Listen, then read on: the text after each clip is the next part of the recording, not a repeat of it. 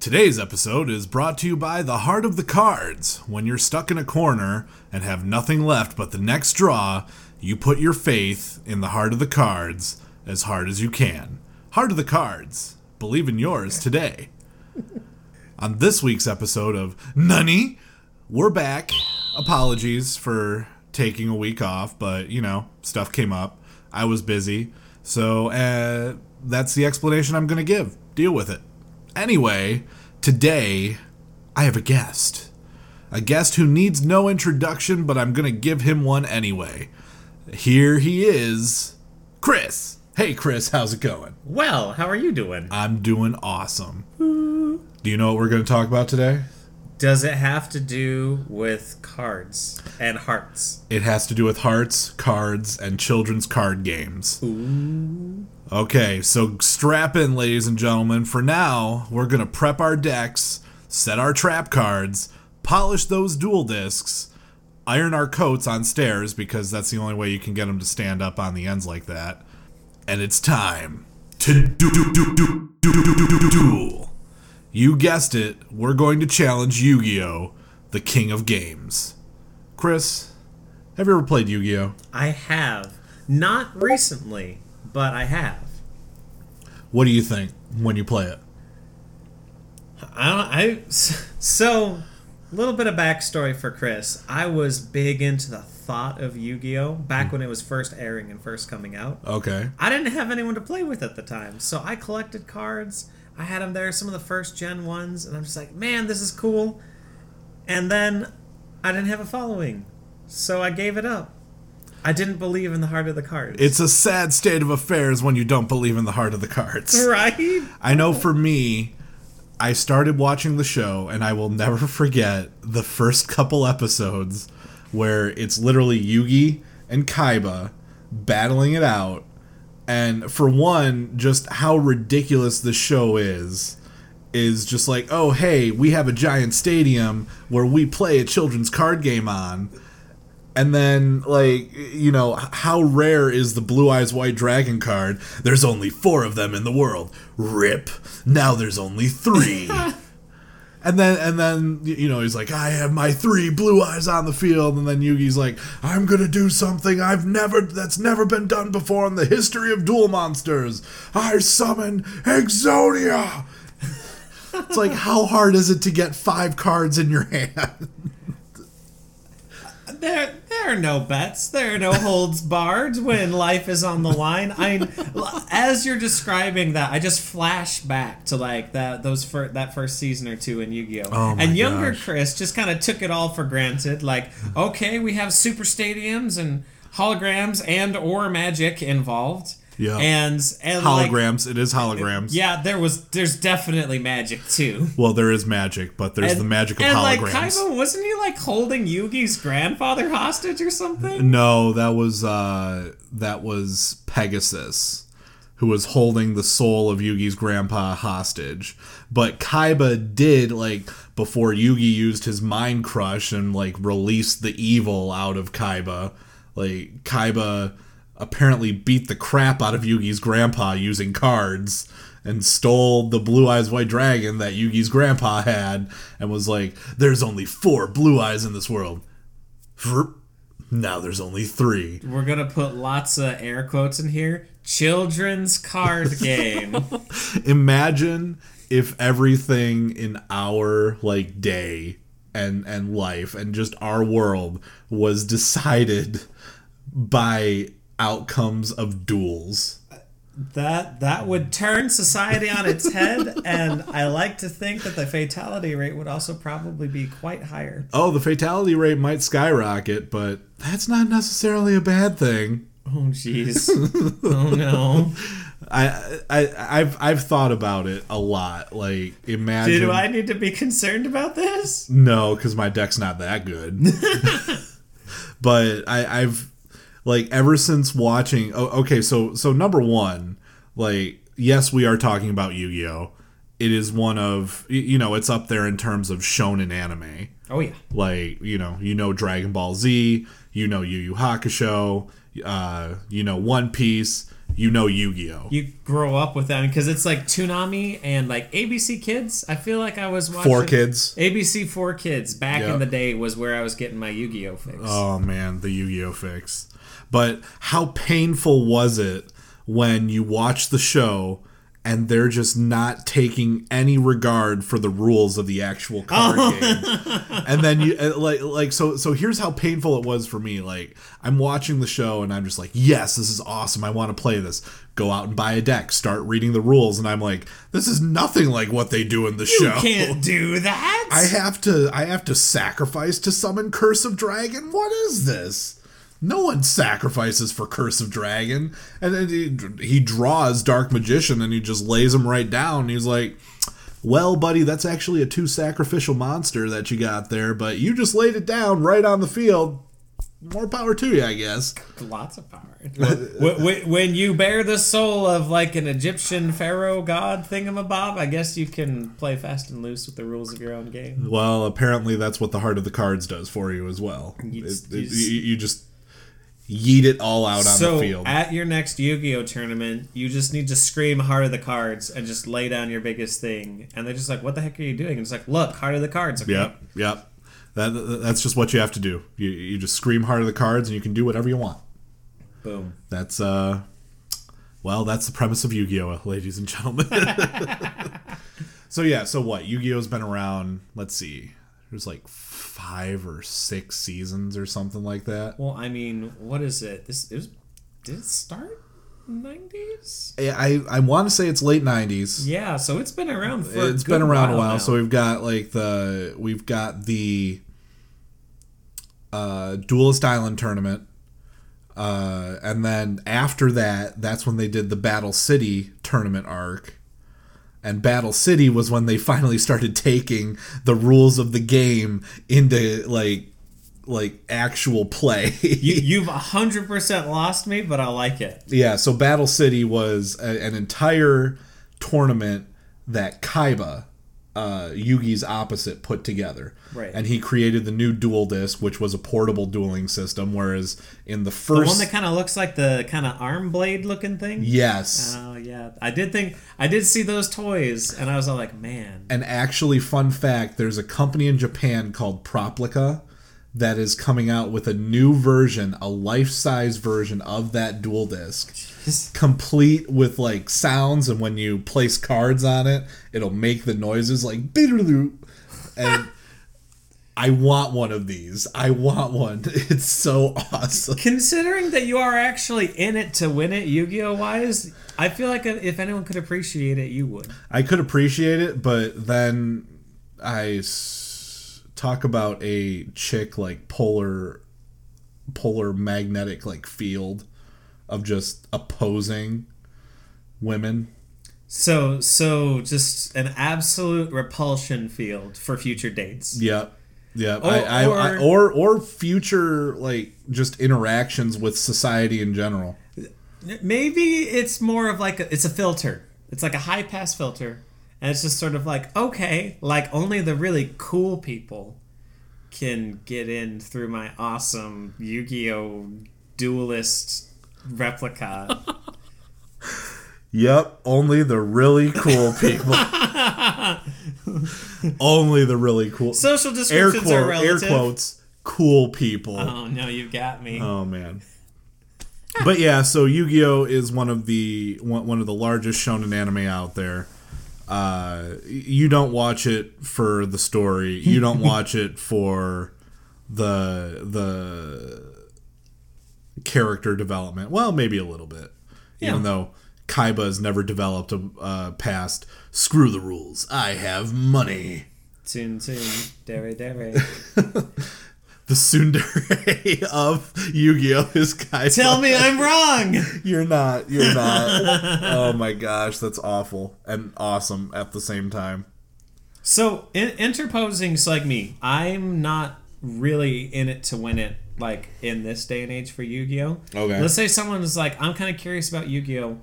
Where do I step in? So if you were to tell someone, where should someone step in if they're curious about Yu-Gi-Oh? Are you talking the show or the card game? Oh, let's do a little bit of both. All right. So the show, I would say, The first season is utterly ridiculous. So like OG. So OG, like, don't watch it at all. I would say watch the Battle City tournament. That's where stuff like starts to heat up. Okay. My personal favorite season of Yu-Gi-Oh! Was actually Yu-Gi-Oh! GX. And that doesn't follow Yugi Moto at all. That follows this kid, I think his name's Jaden Yuki.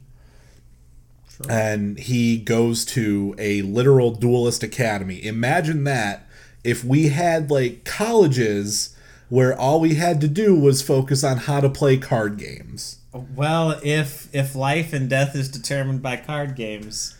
Yeah. So that season, or I guess it's a full series because it's a separate Yu-Gi-Oh! GX series. That holds a special place in my heart just because, one, they actually started taking, again, the actual rules of the game into effect when playing the anime. But there were a couple times where they like just had super overpowered cards that they fudged the wording on a little bit and were like, we're just gonna do whatever we want with this card because plot. It was the heart of the cards card. Can't argue that. And the other reason I really like that series is it introduced Cyber Dragons. Oh yeah, your main deck. Well, the only deck I have now is a Cyber Dragon deck, and I love machines and I love dragons, and Cyber Dragons put them together. Put the best of both greater worlds than together. the sum of their parts. I will say though, if you want it for the story, Yu-Gi-Oh! 5Ds had the best story out of any Yu-Gi-Oh! Series I ever saw. But it had the most ridiculous premise. You play the card game. Now get this. I'm giving him a really big eyebrow raise right now. Whilst riding motorcycles. I'm sorry. What? That's right. In Yu-Gi-Oh! 5Ds, they made like huge NASCAR-sized tracks. Why? And you would play the game whilst riding motorcycles. Why? I mean, why not is a fair counter argument at this juncture, but why? They somehow turned it into like some dystopian future type deal. Well, if your society is ruled by the law of card duels, then there's really only one practical outcome. Card games on motorcycles. That's the one practical outcome that we get. I was going to say dystopia, but at this juncture, yeah. I mean, card games on motorcycles equals dystopia. Truth. But, I mean... Does it approach Mad Max levels at all? Yes and no. Oh, like, boy. it's not a whole Waterworld type thing, but you know, people are being oppressed by the government, and, you know, people are being tracked through tattoos that they have, and the only way to gain any clout in the world is to become a good duelist. But you have to have money to make a motorcycle, and you have to have a deck, and... Oh my. Card games on motorcycles. Okay, so what you're telling me is Yu-Gi-Oh! 5Ds with the motorcycle dueling is the best plot.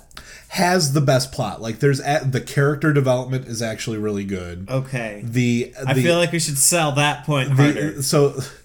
No, the selling point is card games on motorcycles. Like, that's the selling point. Okay. But, I mean, it's like, if you, like, it actually has good character development, good world building, a good story, like, and an actual decent outcome. Like, so the first 3 seasons of Yu-Gi-Oh! I feel like never solved anything. Like, the OG Yu-Gi-Oh! Series, you go through this big old tournament, Pegasus dies, and then it moves on to something else. Yeah. Oh, spoiler alert. Pegasus dies. Yu-Gi boy. Oh my gosh. I mean, I know, Maximilian Pegasus, the antagonist, dies. What? Again. What? And again, over and over. But it felt like the first season was stretched out so long. Like, well, so I should say it was actually like 3 or 4 seasons, but it just stretched out so long and it just got so convoluted. They even end up going into a video game, and they end up going back in time, and I'm just like, I just want to play card games. So the most reasonable ones are the Dueling Academy and the Dueling on Motorcycles. Personally, I feel like they are. Now, in terms of the best voice acting, I feel like it's the OG. Because you have little Yugi Moto, like this 5'0" kid, and then he solves the Millennium Puzzle, and then all of a sudden, every time he needs to, like, you know, Hulk out or I Heart of the remember Cards, that, like, his really deep and commanding voice. And I'm just like, whoa! Yeah, he just goes from, like, I'm gonna save Grandpa to, it's time to duel, Kaiba. Like, oh, and he also grows, like, an entire foot, and no one ever notices. At all. Minutia. And then Kaiba, like, I always loved how menacing Kaiba's voice was. Like, it's the kind of I've gravity. spent millions of dollars trying to develop this dual disc technology, and none of you fools can, like, he's actually a good, I would consider him an anti-hero, because half the time he's Yugi's rival, and then there were a couple points where he was the villain, and then there's just other points where he's just off doing his own thing. So the voice acting in that, like, just that arc was hilarious. But then you have guys like Weevil who just, like, get up in there and they're just like, I'm gonna kill you, Yugi, because I can. What? And then there's Rex Raptor, who's, like, dinosaur-based dude. No. Yeah. No.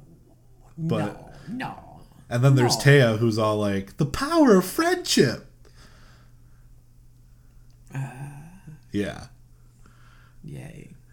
I don't mean to be discouraging anyone from going and watching it, but it's funny. It's a hilarious. unique phenomenon. It is a unique phenomenon. Well, I mean, it's a shonen anime. Yeah, because I feel like They all have their own niche. I mean, like the target audience, I feel like is like adolescents, like younger adolescents. Oh yeah, definitely. And there's no problem with that. I mean, I was hyped when I was younger and watching it because I'm just like, oh man, like, this is cool as heck. Anytime I come home and my brother would turn on the TV and all of a sudden you hear and then Yu-Gi-Oh! I'm just like, I gotta get in there now. Yes. And then you know how epic, like the little Yugi goes to, I'm going to defeat you, Seto, and then he's just like, I summon the Dark Magician. Like, that's just so epic. Like, adding those voices to this children's card game is just like, oh my gosh. It made it really come alive. I know he's just like you get Seto in there, Seto Kaiba, who's like,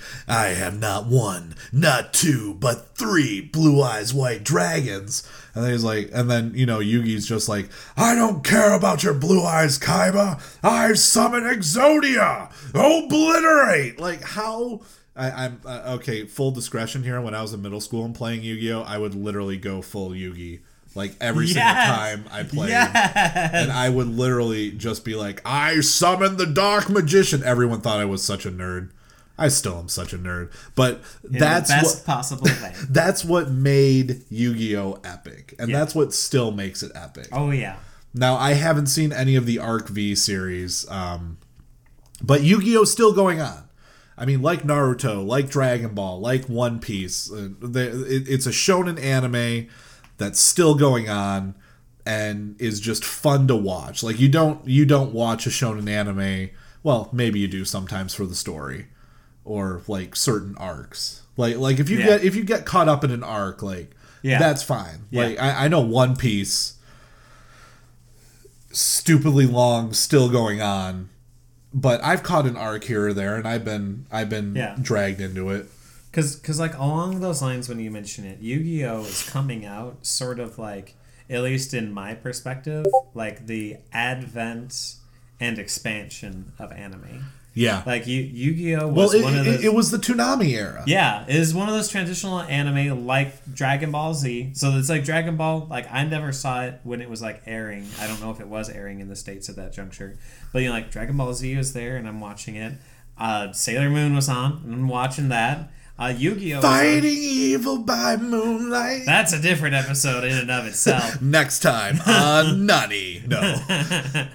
But I mean, yes, it's one of those like big hinge points, and after that, I feel like as you look at the shows that have come out, things have only just gotten deeper and deeper, and like expanding on the art form of storytelling in anime. Well, I mean, now we're starting to get the more deeper anime that are telling different stories, like the dumpster fire that is Domestic Girlfriend. Beautiful dumpster fire. The dumpster fire I can't look away from or get enough of. Nope. Just bathe in it. But you have the stuff like Domestic Girlfriend or SAO, like the journey to another world that sucks you in with the story. Or Rascal Does Not Dream of Bunny Senpai. Like, these slice of lives, these anime that are coming out. It's very diverse. That are very diverse, that are almost like movie quality. Your Name. Your Name. A Silent Voice. Makia. Like all these movies that are coming out that aren't just, your typical shonen anime. Yeah. And anime like Yu-Gi-Oh! Paved the way for those art forms to come forth. Because you have to have an audience first. It's an institution of anime. Shonen anime is an institution, and one of the pillars of that institution is Yu-Gi-Oh! Truth. And honestly, with that, I cannot think of a better way to end this episode. Chris, thank you so much for coming on and just geeking out with me over the ridiculousness that is Yu-Gi-Oh! I'm always happy to be here and do as much. Heck freaking yeah. And to all of you out there, thank you so much for listening. And remember, next time I see you, you'll be out there with a dual disc. I'll have my Blue Eyes White Dragon and have you screaming, "Nani?" Nani? Thanks for listening.